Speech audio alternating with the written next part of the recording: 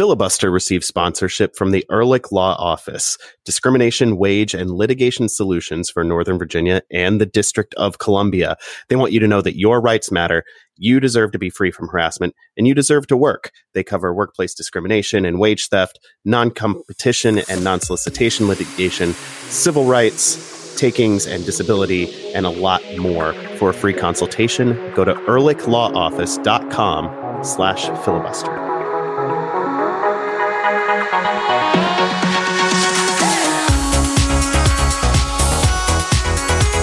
So last week we talked a little bit about whether DC United fans should be worried about their lack of activity as far as transfers coming and go. And I don't think we're at the point where we should be worried yet. But I will say that one of the other local teams has been very busy. The Spirit signed 3 players in the last 24 hours, give or take. I guess 30 hours, to be more accurate.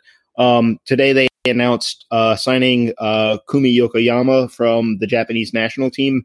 For our listeners, if you just enjoy watching insane goals, go to the site, go check out our article about the signing. It has a video near the top of the page.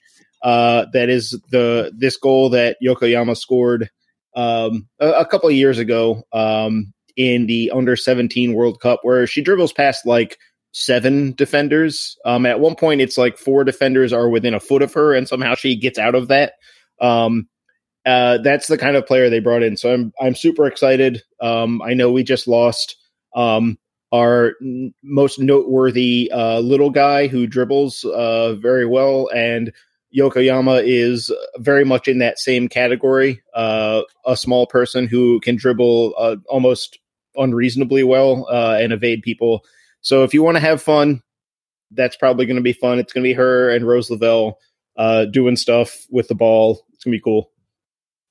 The And One mixtape tour comes to Segra Field and the Maryland Soccerplex and Audi Field.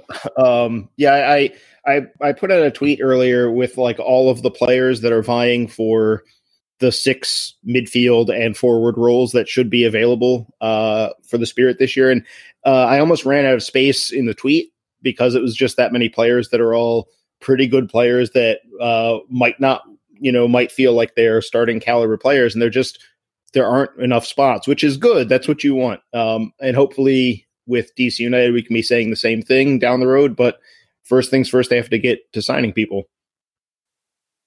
Minor detail. Just, a small thing. Hey, welcome in. This is Filibuster, the Black and Red United podcast. I'm Adam Taylor. They're Jason Anderson and Ben Bromley. We're all from blackandredunited.com. We talk about DC United. Sometimes we talk about the Spirit. The rest of this podcast will be focused on DC United and Major League Soccer.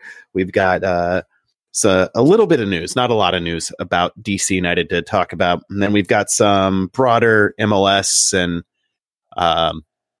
American club soccer, American professional soccer stuff to break down. And in the second segment, we will do Cake or Death, our annual season reviews. We're down to the second to last edition of it for this long off season. So we're going to have to find some other content ideas here coming up pretty soon.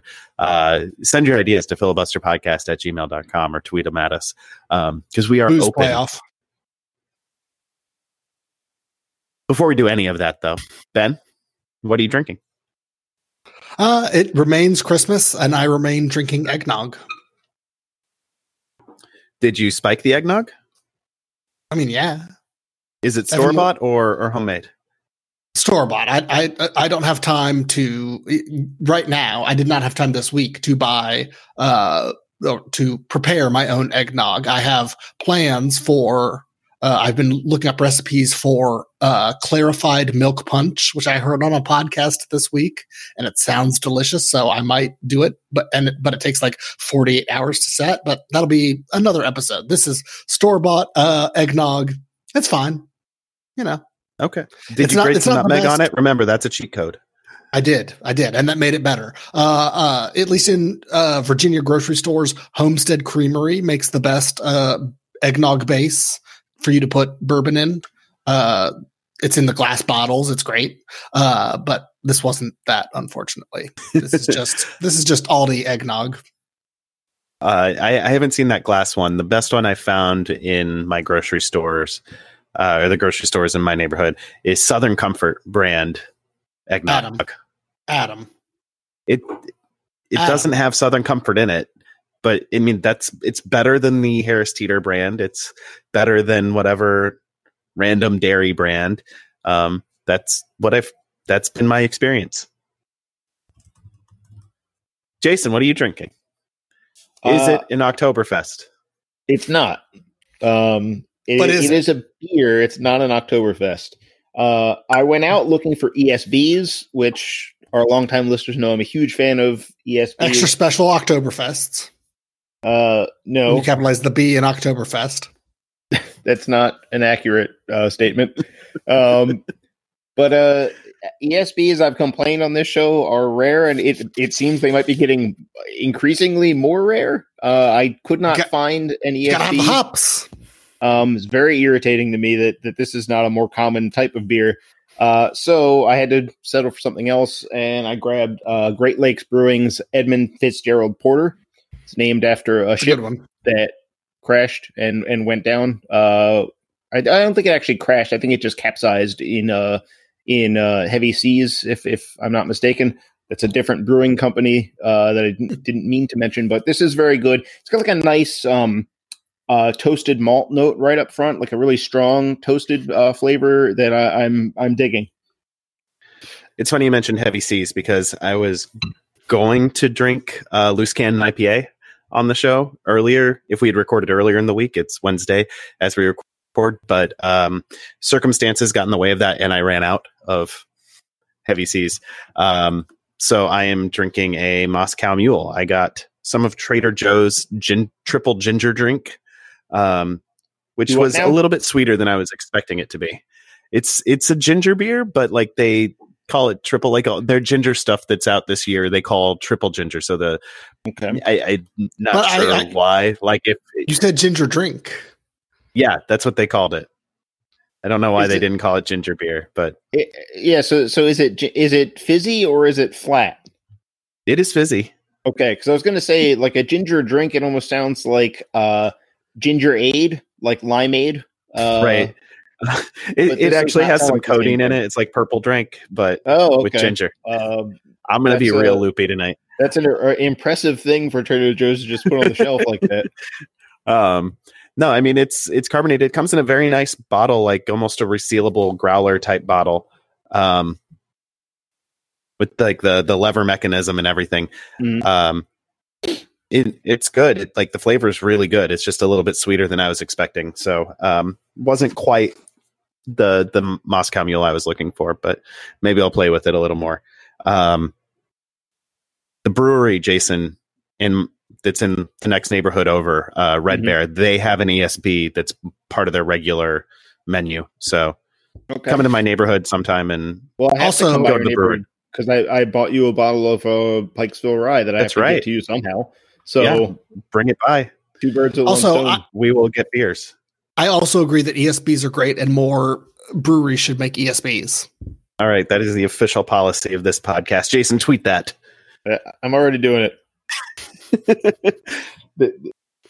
Very important soccer-related conversations here on Filibuster.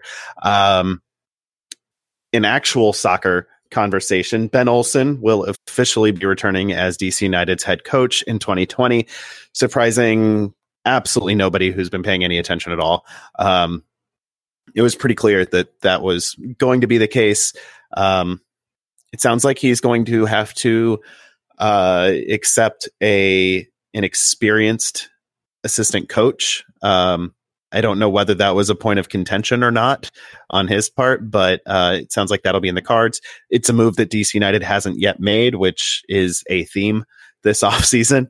Not a lot of moves other than retaining people like Olsen and Bill Hamid and Fred Briant have happened this offseason. No new names coming in, probably in part, at least because of the ongoing CBA negotiations. Nobody knows what the salary budget or DP or TAM rules will be next year. So some teams are forging ahead regardless. DC United does not seem to be doing that for better or worse. So Ben Olsen back. Ben, any thoughts on that basically non-development?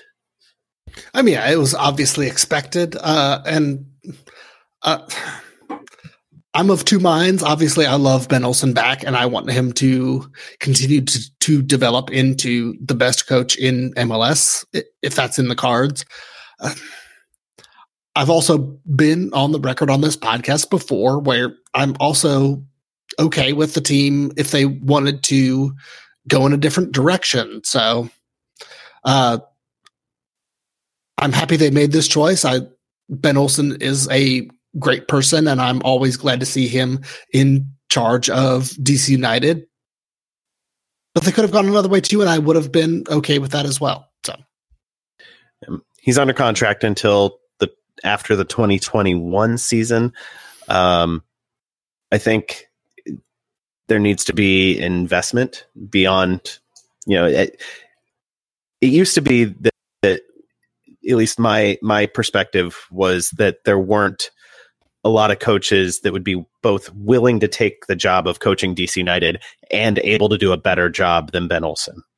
In the late years at RFK, that was certainly the case because the team had no money to throw at coaches or players. It was pretty bad. We remember some of those bad years. Now that they are at Audi Field and the level of investment in the team has gone up, it's also gone up around MLS, and the level of investment in DC United has to keep going up as a result, both on the field and on the sideline. And I like giving Ben Olsen the opportunity to keep doing this, but it really only matters the decision at head coach if the right investments are made in players, because soccer is still a player's game, and coaching makes a big difference, but players make an even bigger difference than that. So you got to have the players, and I think Olsen is able to get the most out of a lot of different types of groups, and I'm happy to see him come back. Like Ben said, on a personal level, human being level, I love me some Ben Olsen. And I like the reporting that he's still wants to improve his coaching abilities. So that's another reason why I'm good with him coming back. Sorry, Jason. No, it's all right. I think that it's not really a surprise, though I will say that I think there was a difference in tone this year. After 2018, I think ownership was immediately like, yeah, we think this is a no-brainer, blah, blah, blah. And this year it was like, well, we're going to evaluate everything. So they took a step towards a little uncertainty that wasn't there previously. And I think it's justified because the roster was better in 2019 than it had ever been in the entire run of his tenure. And the outcome was pretty much the same. So that's a reasonable thing to say, like, let's evaluate this and figure out whether this is the right move or not. I think this is the first time that his seat is going to be a little warm to start the year. And I guess what I would say is more thinking about what we need to see next year as like a bare minimum for him to fulfill the full length of his contract would be more than 50 points, which is what they finished with this year. A higher spot in the East. Winning a home playoff game. Well, I was going to get there. I was going to say certainly better attacking play, not just from a statistical perspective, but there's a certain eye test that needs to be passed that's sort of hard to define. Winning a playoff game, I think, is probably crucial. And I think however the playoffs go, it's got to be, the loss, the loss whenever it were to happen, it would have to be something like, obviously if he wins MLS Cup, he's not going anywhere. But we're talking about minimums here. If they were to get knocked out of the playoffs, it would have to be a little more than what we saw this year, which was kind of having to weather not quite a storm, though I think the national perspective on that game is that DC was under siege for 90 minutes and then scored their only shot on goal, which is not really what happened. unfortunately, my memory of that game is a little too clear.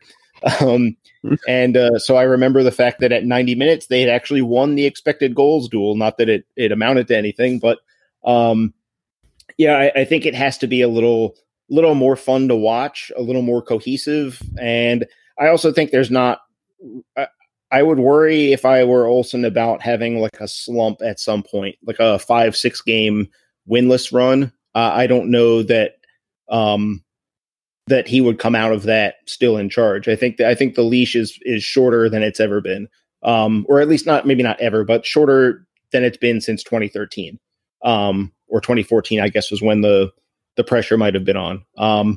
But yeah, I think the stuff about him going over to Benfica to learn from them. He's done this before with Lucien Favre he was at Mönchengladbach at the time. I think he improved a lot from that experience. I think this trip to Benfica will also be a pretty good one as far as learning things. And the team should staff up anyway. The coaching staff has been one of the smallest in the league for some time now. And when they've staffed up, they've usually done a good job finding people. I mean, if we think of Josh Wolf and Pat Onstad being poached by Columbus, a team that you wouldn't think would be able to poach your coach if you're DC United. Enzo Conchina did well while he was here. Nolan Sheldon has done well since he got promoted up. So they've done well in identifying coaches to fill out the staff. It's just usually it's Olsen, Chad Ashton, goalkeeper coach, and then that's been most of it. There's usually one other person. And I think adding more people to the mix is a good idea. And it's also a necessary idea. We've talked about the need for this team to be staffed up across the board. And so adding somebody else to the staff, I think, is an important step, and it's a necessary step. Other news, again, not surprising, but Lucho Acosta, we know, will not be back with DC United next year. We now know his very likely landing place. It is Atlas in Liga MX. Basically, the if I'm not mistaken, the other team in Guadalajara. They were close to relegation, close to insolvency there for a little while, seem to be on firmer footing now. And from the very, very little bit I've been able to glean from this, it sounds like they are getting him to be the guy for them next year, or at least to have a very good chance at being the guy in the center of midfield for them, not just someone to come in and compete for the spot. So it sounds like a better move for Lucho than going to Qatar or something like that, and certainly better psychologically for me than had he gone out somewhere else in Major League Soccer, even though DC United would have potentially gotten something in exchange for that. Probably better that he's not in MLS for my well-being, for all of our well-being. Yeah, it's 100% better that he's not going to be in MLS. The amount of money they would be able to get for him, trading him to, I don't know, San Jose, the Vancouver Whitecaps, Real Salt Lake, who knows? But it would not be anywhere near worth the amount of heartache it would cause the entire DC United fan base. And so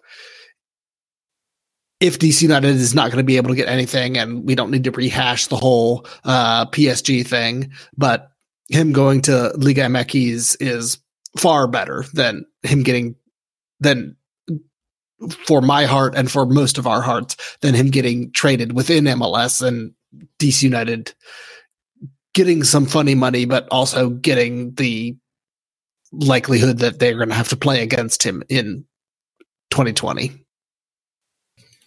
Yeah, I mean, it would be very difficult for the fan base to take, and also, it would make following the team online miserable for the foreseeable future.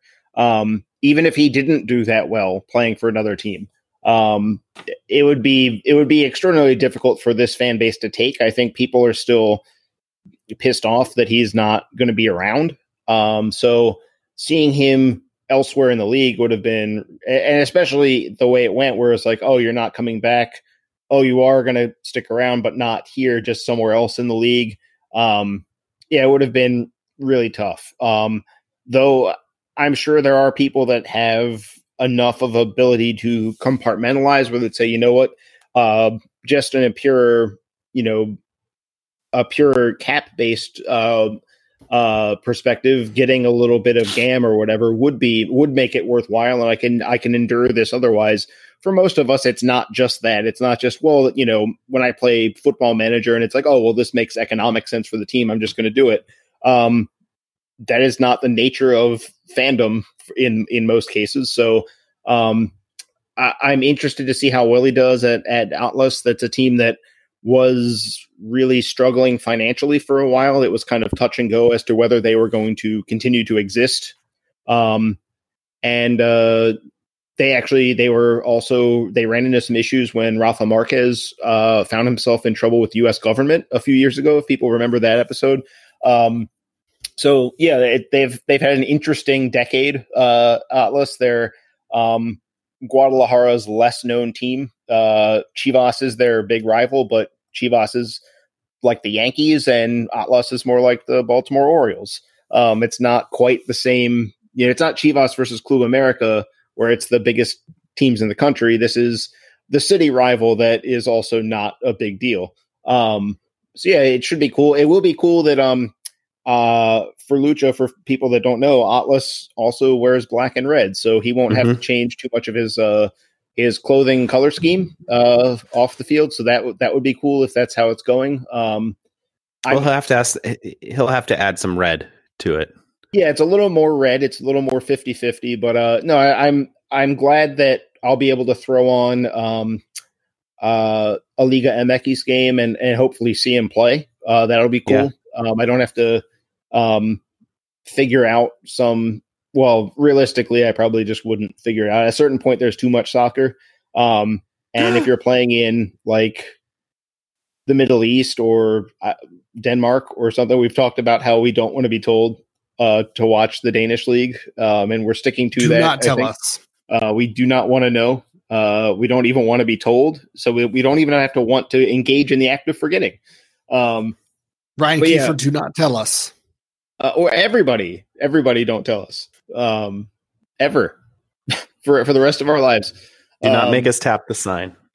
But it'll be cool. Hopefully he does well. I want to see him do his best, and I think it's a league where we could see the Lucho of the back half of 2018 reemerge.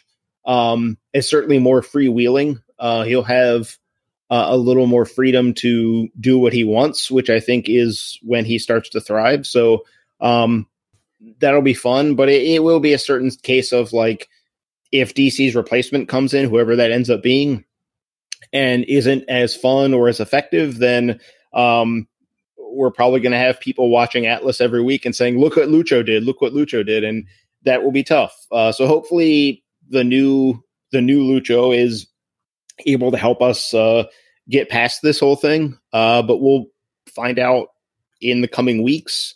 Hopefully not. We'll find out this coming summer. Hopefully this is a winter transfer we're talking about, because otherwise this season's going to be rough. Yeah. Looking ahead somewhat and zooming out a bit, MLS has announced that Charlotte will have I guess they will come in before the league reaches 30 teams. They're the 30th team to be awarded a franchise, but they will be entering the league in 2021. They'll be, I guess, technically the 28th team, and then two more teams already announced will enter the league in 2022, bringing the total to 30. And I have thoughts about Charlotte. They're an NFL ownership group. They do control the stadium. I was fonder of the group in Raleigh, or at least of Raleigh-Durham as a market, than I was of Charlotte.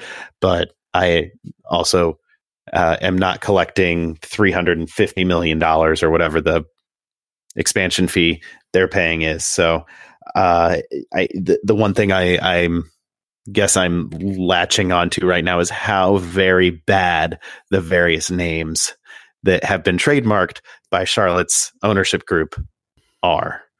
They're bad, guys.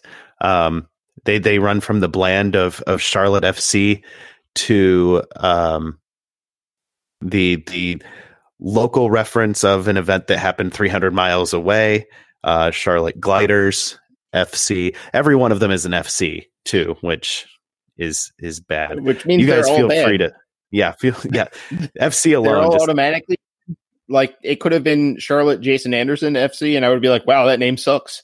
And that goes for any other FC name. They shouldn't be FCs. We shouldn't keep doing this to ourselves. We're better than this. And the rumored name is like, it is a name that isn't really in the American parlance yet, but it is still so ridiculously bad that it should never be in the American parlance.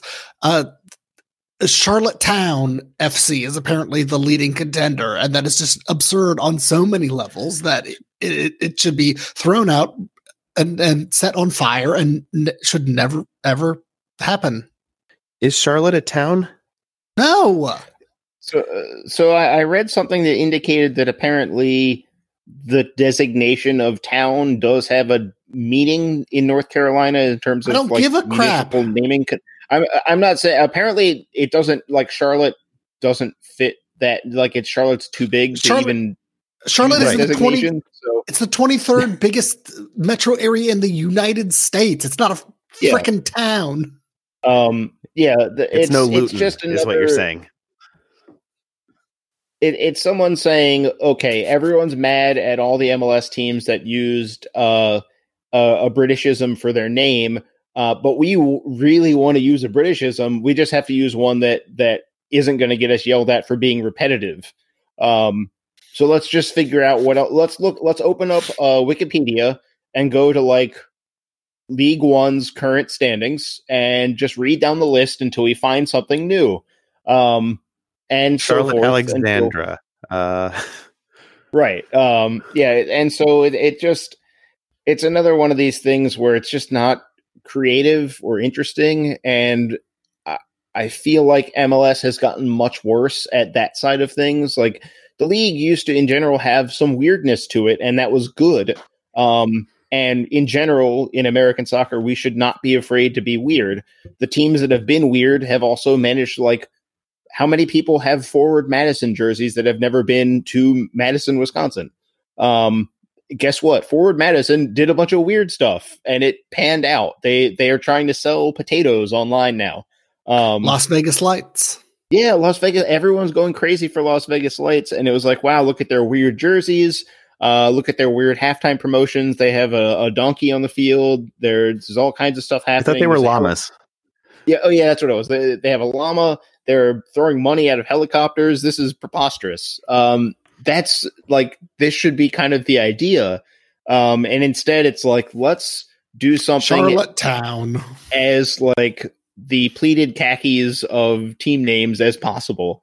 And that's what we're going to call them. If they are Charlottetown, we will call them khakis? The pleated khakis. That's fair. That has to be their nickname. They want their pleats to be the strongest pleats, the most pleated of khakis. I mean, pleats and cleats in North Carolina. And this doesn't even get to the fact that, again, it's a team that doesn't have a proven history of soccer. Like, Raleigh-Durham does at this point, and Charlotte doesn't. And unfortunately, the Charlotte USL teams have not done well, and so really not well. Like, their attendance is among the lowest in the USL, right? And they folded. Oh yeah, okay, yeah. That's even, I forgot about that. Yeah, yeah.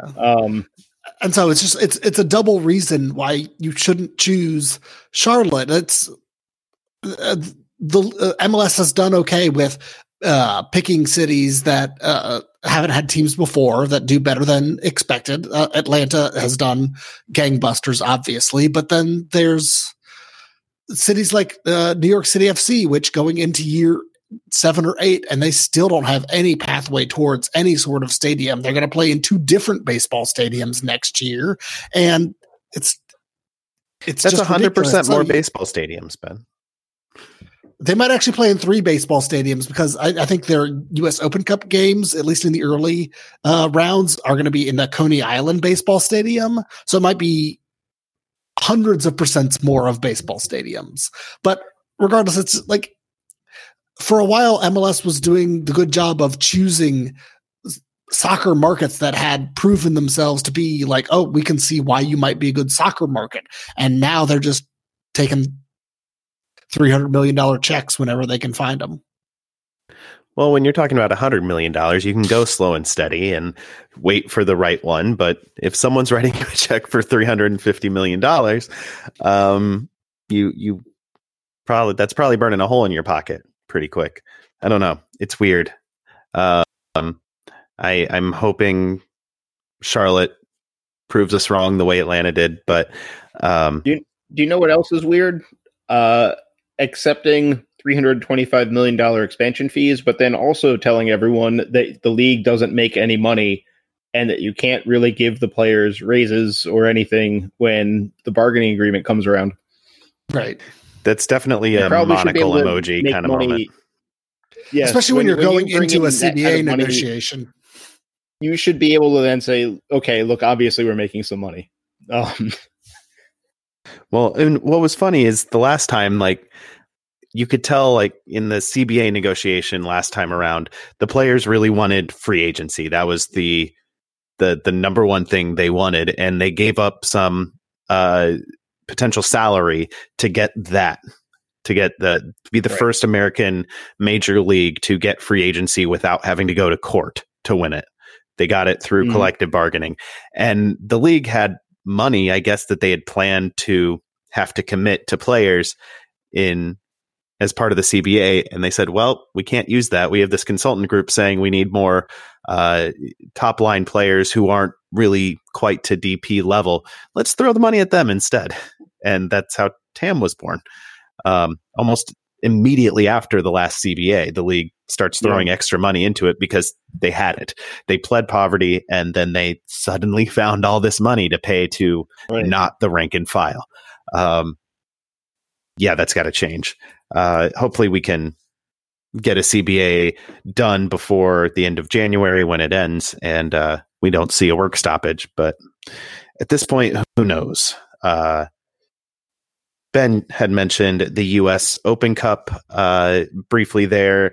The format for the Open Cup has been announced this year, and in a good move, more MLS teams will enter earlier in the competition than they have in recent years. The first chunk will enter in the 3rd round, and then the second chunk will enter in the 4th. This is good. There'll be many, many more lower level versus MLS potential giant killing matchups in this. It's not everything that potential reformers wanted. There's no guarantee that MLS teams have to go on the road to the lower level teams, which a lot of people want to see. They are keeping the geographic clusters that mean that DC United will play Richmond and or Philadelphia and or New England every single year in the Open Cup. But it is some steps in the right direction, Jason. Well, for the most part, I think they have run into a problem with there's a milkshake duck. Yeah, there are problems.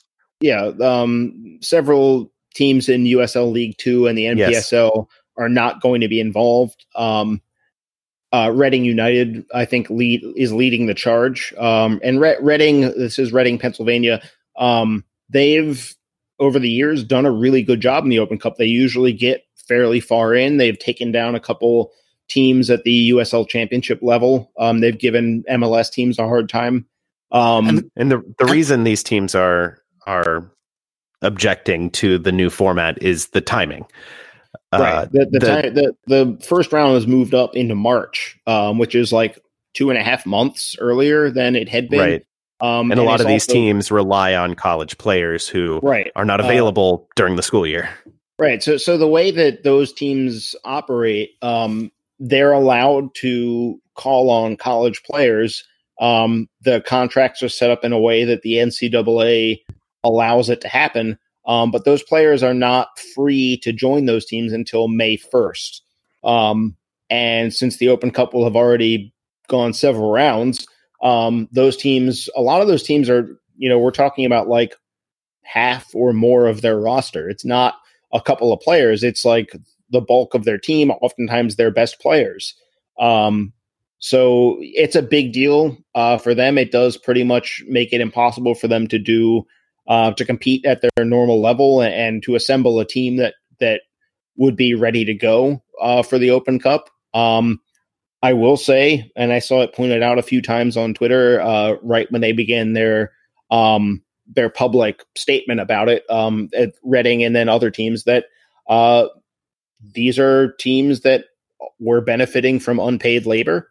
So I'm not, like, on one hand, I do think the Open Cup will be poorer for their absence. On the other hand, if they can't, if there's not a way for them to find out how to put some money in their players' pockets, and I know we're talking about the semi-professional level with the USL League 2 and NPSL. I'm not necessarily thinking that it's all that entirely unjust, because I do think that, if you're playing, I mean, the college soccer should be paying those guys too. So I'm pretty firmly on the pay the athletes side of this. But yeah, it will suck nonetheless to see teams like, they're now the Flint City Bucks. They used to be the Michigan Bucks. They play pretty notoriously. They play in an indoor stadium. They're not going to be participating. Reading is a perennial upset contender to pull a big upset. So it's not great to see teams like that stepping aside. Hopefully the silver lining is that maybe we'll see a few spots. I know those leagues are probably not going to give up those spots, but at a certain point, the Open Cup might have to, shake things up as far as letting in a few more amateur teams. If that continues to be the case, I don't think they're going to change the format for this year, but for next year, they might just hand out fewer spots to that level and go with a few more amateur teams, which I think everyone likes to see the amateur teams do well. It's kind of a big deal. So, it's definitely a mixed bag as far as that end of the tournament goes. I am glad. My main sticking point was that they had to start staggering when the fully professional teams came in. You couldn't just dump all the MLS teams in one round when there's only like 11 other teams left. That sucked. I think everyone hated that last year. So this year, and I've got a note sitting on my desk, which means it's on the other floor of the house. So I'm not going to go get it to tell you about it. But I was going to write an article that was a proposal of how to fix the Open Cup. And part of it was going to be, you have to let in 12, the top 12, and then the bottom 11 American teams have to come in different rounds. So I'm glad that they did that. It will be more fun from that perspective. Seeing a bunch of USL teams playing MLS teams. I hope that there's a provision in place so that when they put the first set of MLS teams in, that none of them can be drawn against each other. And then in the second round, you try and get it as low as possible, because no one really wants to see DC and Philadelphia play straight away in the first Open Cup match. You want to see something else. You want to see something new, be it, the Pittsburgh Riverhounds or the Richmond Kickers. We haven't played the Kickers in quite a while, actually. There are a few other options that would be more intriguing, I think, than just, it's DC and Philly again. And not just that one either. Like, if you ask Kansas City and Minnesota fans how tired they are of having to play each other immediately upon entering the Open Cup, that's been going on for like 7 or 8 years now.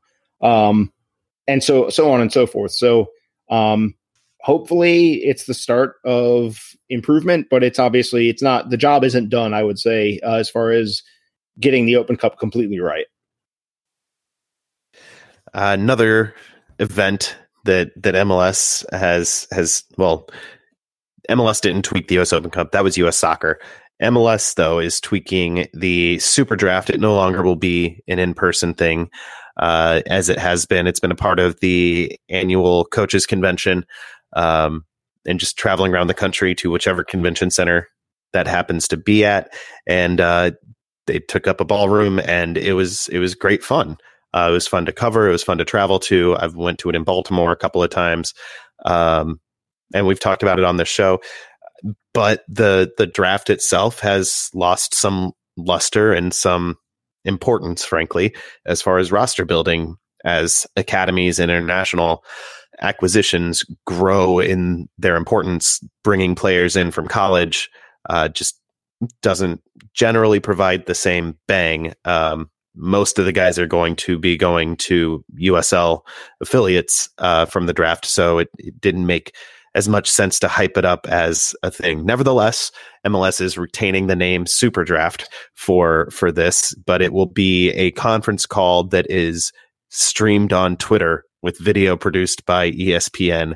I guess they'll have cameras in the various war rooms, and with some of the highly rated prospects who might go straight into MLS. It won't be in person, but it will be available for streaming, which is good.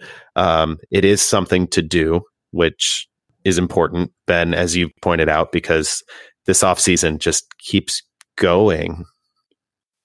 Yeah, I agree with everything that they've talked about, how the Super Draft is not super relevant anymore, but especially or this super anything. Right.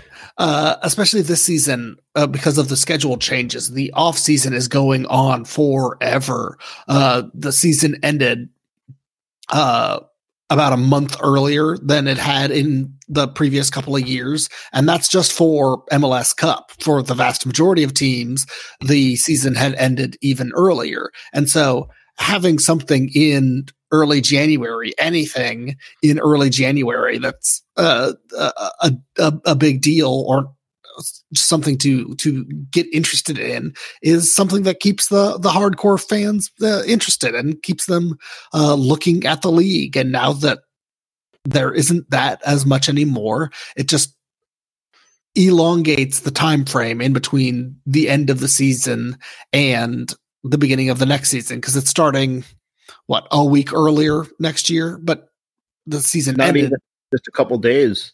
Yeah. And the season ended over a month, or about a month to over a month earlier this year. So it's going to be like it's going to be a full 4 month off season this year. And that's just like, I don't know if I might not be able to make it, guys. Yeah, it's rough for us trying to have things to talk about. And if you're listening to this podcast, it's probably rough for you too. Yeah. It's rough for fans because you care about your team, and yet for 1/3 of the year you don't have any games to watch. It actually makes the weird Bermuda friendly something of note, because at least it gave us something to do. Moving the schedule the way they did, I think it made some sense, because the previous schedule, extending the playoffs all the way out into December, you ran into those international windows in a worse way. It was a Jurgen Klinsmann insistence, which meant it was probably a bad idea that they play well into December. But the downside of going back towards what used to be the norm is that the offseason is long. It's not great for developing young players to have 4 months off instead of 6 weeks, as is the case elsewhere. It's not great. And the draft itself, it used to be kind of even last year, there was a question asked at the draft of Don Garber as to whether the Super Draft's reduced importance was going to lead to something like this. And at the time, he said, the Super Draft is here to stay. Everyone appreciates it as a big event. It gets all of our coaches and GMs in one place, so it makes it easier for them to do business. Apparently, he said that the TV networks and sponsors preferred to have a draft, which meant that MLS preferred to have a draft because they want those people to be happy. So the change, on one hand, it is a deal that they're doing with ESPN and Twitter to have the streaming platform available and all that. But at the same time, it kind of emphasizes the lack of stuff going on around the league. We're starting to feel it now, and we're a full month away from when the draft would have been. We're recording this on Wednesday, December 18th. And so we're like 1 month minus 1 day from when the MLS draft would have been at the convention. The convention in Baltimore, it would have been nice to have it nearby. I think a lot of people would have shown up, but instead you can't show up. You can't actually be there. I guess you could go stand outside the stadium, where I assume DC United will have a draft room set up, which, the whole deal with this said that they would have video from each team's draft room. The downside, though, is that this year DC didn't have any. DC's earliest draft pick is, I think, number 42, which is late in the second round. And then after that, it's very late picks after that, very, very far in the future. So yeah, it wouldn't have been that much fun to be. It would have been kind of the ironic fun that you get at the convention when you show up and stand around for 4 hours and then have your team make one pick. Or, as we found in 2018, maybe DC trades their only pick of the day before the draft even begins. And so maybe you're like me or Steven Streff and you hang out in the draft hall with nothing to do. So yeah, it's kind of a weird, like, I understand the league reducing the importance of it because most of these players it's kind of like baseball's draft. A lot of players end up in the minors at first for at least a few years. And that's kind of where MLS is going. DC's picks are most likely going to suit up for Loudon. Granted, they might trade up into the first round for some reason, but most likely anyone they take this season is a player that you're going to have to go out to Segra Field to watch play. I think that's it. I don't have anything more to add on the Super Draft or any other topics. So we are going to take a break and come back with a lightning round, Cake or Death, because that segment got longer than I expected it to be. So stick around just a little while longer. This is Filibuster.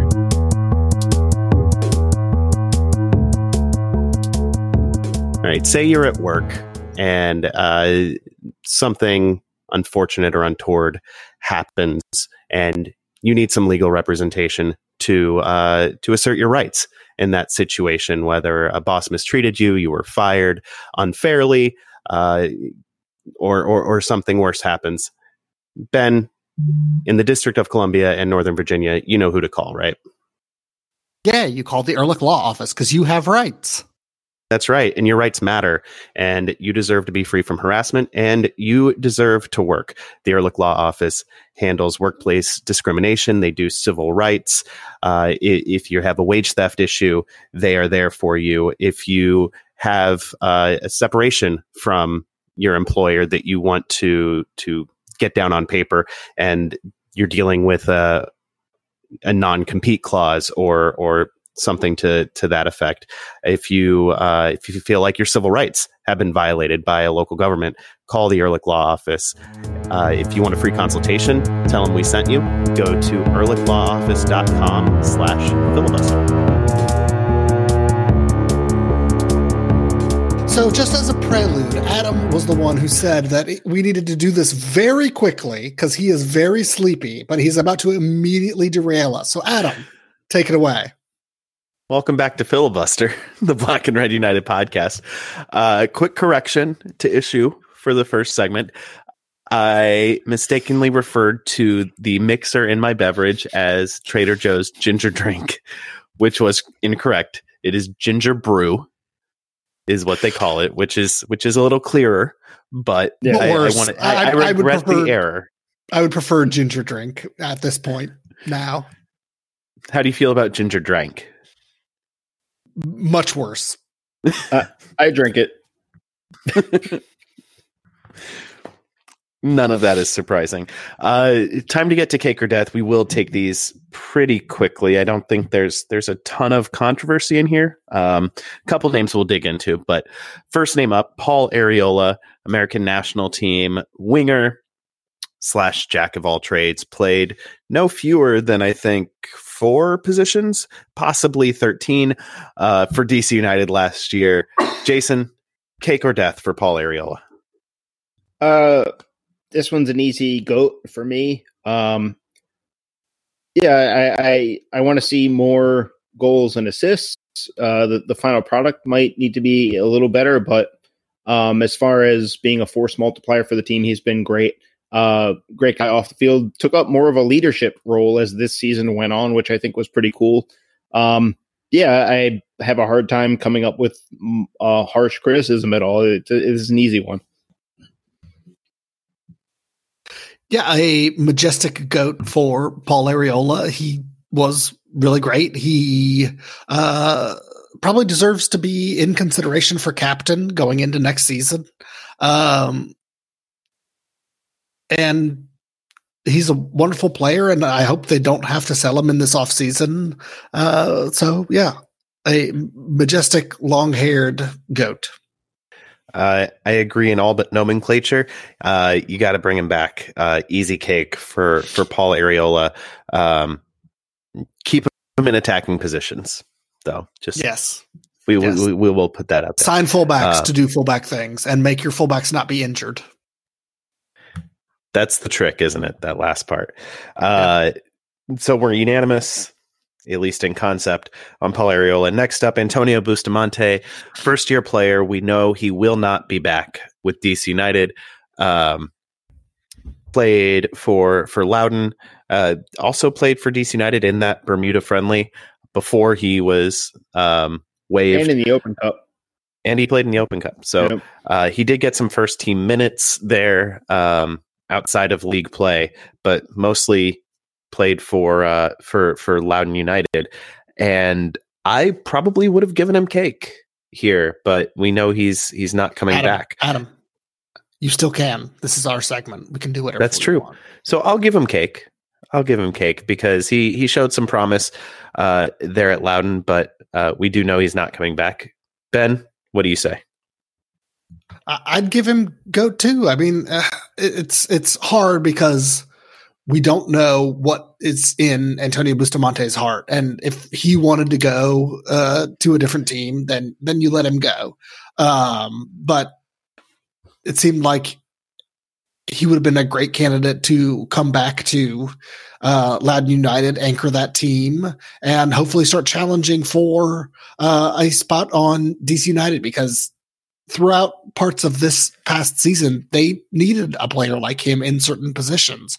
They could have used him, and they chose not to in the midfield. So I would have liked to have him back, but like we said, it's not going to happen. Yeah, I mean, for me, I think I'm going to go with you guys on this one. I think there's a really skillful player. We're talking about a really skillful player. Routinely was completing 90+% of his passes in USL games, and we're talking about USL games where he's surrounded by a lot of inexperienced players, guys that aren't even his age. Teenagers, academy players.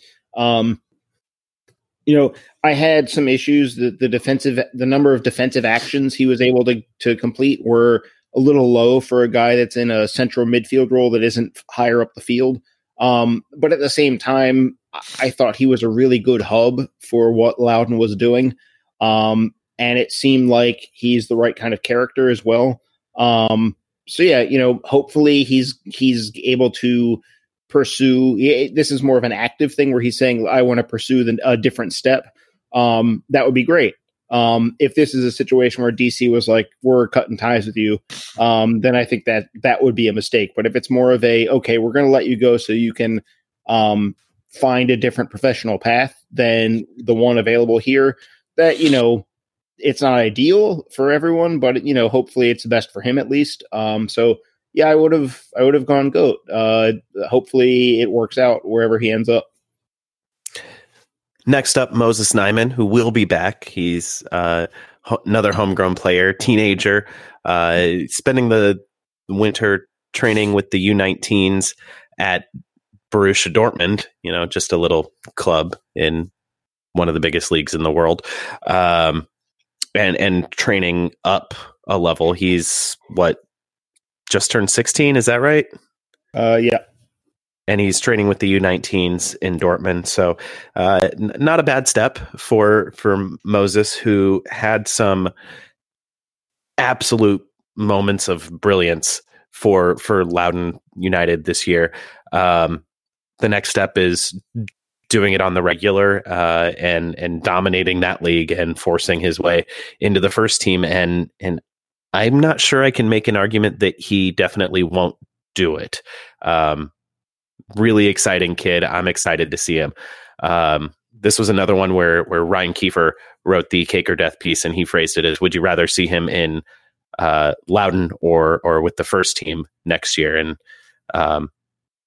because I think it'll be easy cake all the way around. So, Jason, where do you want to see him next year? I would say he should still be with Loudoun. I think there's still plenty of growth available for him at that level. Dealing as everyone that's seen him play, he's not going to be a big player. We're not going to see Moses Nyeman become a 6 foot tall central midfielder down the road. He's going to be a small guy, so he's going to have to learn how to deal with that, because MLS is going to still be physical. That element is going to be waiting for him when he gets there. But the good news is that I'm saying when he gets there, because he really has the talent. He's really, really smart. His first touch is very impressive. He's really tidy. He's one of these guys that if you want to play possession soccer, you need players like this. So he's one that hopefully, as like a 17-year-old, is starting to push for real minutes. And hopefully in 2020, hopefully we're seeing him from time to time. If their midfield is short, hopefully we're seeing him play well enough where the team says, you know what, let's just bring him in. If we've got to fill out the 18 and we're short a midfielder for suspension, let's bring Moses up, rather than being like, well, let's just, try and, like Leo Hara playing central midfield this year, things like that. I'd rather see Nyeman get that trip in the 18 when the occasion comes. So yeah, I think he'll develop with Loudoun, and hopefully he's able to play often for them this year, and then hopefully by the end of the year we should be saying, hey, Nyeman could be knocking on a spot in the regular 18 next year. That would be the ideal for me. Yeah, I want to see him in Loudoun, mostly because I want to see the team sign enough attacking players that he would be, if he made the 18 at all, he would be languishing on the end of the bench, and it's more important for him to get minutes with Loudoun. Like, he's an undeniable talent for sure, but DC United, the MLS team, needs to make 1 to 2 to 3 attacking signings that would need to keep him towards the end of the bench. And so obvious GOAT for me, but I want to see him primarily with Loudoun next year, because DC United needs to make those big signings. Yeah, that's exactly where I am. I want to see him start the year at Loudoun, because DC United has been so ambitious in the offseason that there's just not room for him in the first team. And then he plays lights out, and because he's played, I think, fewer than 1,000 professional minutes at this point. Yeah. And that's what Loudoun's for, is to blood those players and get them enough minutes that they're ready to step up, as Jason said.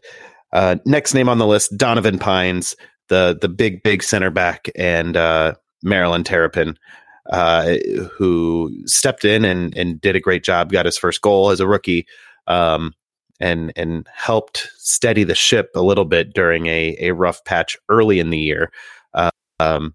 Eventually lost the starting spot, but definitely shows some promise, and someone that I, for one, would love to see stick around. Ben, what are your thoughts on Donovan Pines? Cake or death? Yeah, obviously GOAT. And I hope he is taking a starting spot by mid-season, kind of like how Steven Birnbaum did originally in his first season with DC United. He took the starting spot from Jeff Park by midseason. I mean, a lot. Hopefully, there's not an injury that facilitates that transition this time. Right. I was about to say, I hope it's not due to injury like it was with Jeff Park, but I could see that being the progression. And if Donovan Pines does beat out Frederick Briant more likely than Steven Birnbaum, it'll be because of talent. So that's what I want to see going forward this year. I mean, yeah, for me, this one's easy. Of course, you want to keep Donovan Pines around, and you know, I'm in line with Ben. I want to see him. Hopefully, what we see this year is that Frederick Briant plays just as well as he did in 2019, and that Donovan Pines takes such a step forward in his progression that he ends up winning the spot anyway. Because I think if DC is going to be a better team going forward, they're going to need to be able to play higher up the field, which means they need faster defenders in case they get countered on. That's just the nature of the beast. If you want to step out of a bunker and push your lines higher, you need speed at the back. And we know Pines is extremely fast, along with being extremely tall. So, yeah, for me, a GOAT that is extremely fast and extremely tall. Last name on the list for tonight's show, Junior Moreno, defensive midfielder. Like the rest of the players on the team this year, wasn't quite at his 2018 level, but I would say still a very important player in the midfield. Jason, cake or death for the Venezuelan? I mean, this one's another pretty easy one. It's GOAT. Moreno is a pretty good player. He's maybe not ever going to be an MLS best 11 defensive midfielder, but he's very tidy. He gets a lot more right than he gets wrong. He's very well balanced. There's a lot to like in his game. He doesn't have any real glaring weak spots outside of maybe not being like gigantic and like physically overpowering, but you don't necessarily need to be that guy.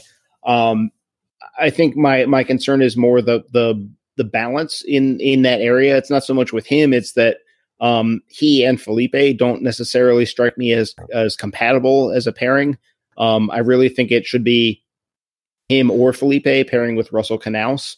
But that's not a comment on whether Moreno should stay or go. And I think, you know, economically speaking, cap-wise, if you had to pick him or Felipe, you would pick Junior Moreno.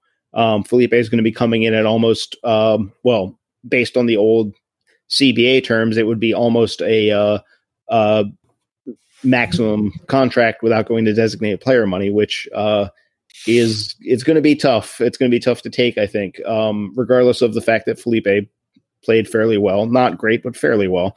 But, you know, for Moreno, good all-around player, good guy in the locker room, started to make public appearances. Adam, you and I saw him at the Hooligans event where he took questions. I think he answered a couple questions in English. He took questions in English and then answered in Spanish most of the time. But that's still a big step. And I think we also saw, there was a report from Venezuela saying that he has an appointment pertaining to his green card coming up sometime this winter. So that's another possibility. That's kind of a big deal for DC, getting a free international spot there. So, this one's pretty easy though. It's GOAT. I agree. I mean, he's a Venezuelan international. He's performed well against Lionel Messi in that role, and he's done pretty well. When he first arrived in DC in 2018, he was prone to one catastrophic mistake that would usually lead to a goal each game, and he cut that out over the course of 2018, and it didn't really come back. That wasn't the problem in 2019, which is good. You don't want to see that kind of relapse. I expect him to improve this coming year, as I expect everyone to just kind of go back to their normal, somewhat higher level. But it's got to be cake for me. he's a great player. They need to bring him back. And yeah. Well said. That's it tonight. We are done. I am sleepy. Even if Ben wants to give me crap for wanting to correct the record when I make a mistake. Thank you all for listening. Find us at blackandredunited.com. Support us financially at patreon.com/filibuster. You can also drop some virtual money, digital money in the tip jar at Pinecast. You can send your emails to filibusterpodcast@gmail.com. Find us on Twitter, filibuster DCU for the podcast, at Black and Red U for the website. Download, subscribe, rate, review wherever you get your podcasts. Mostly though, just tell a friend about the show. The word of mouth is the best way to literally spread the word. So we appreciate it when you talk us up to your friends. For Jason and Ben, I'm Adam, and we'll talk to you again real soon. Say goodbye, Jason. ESBs. We are pro ESBs.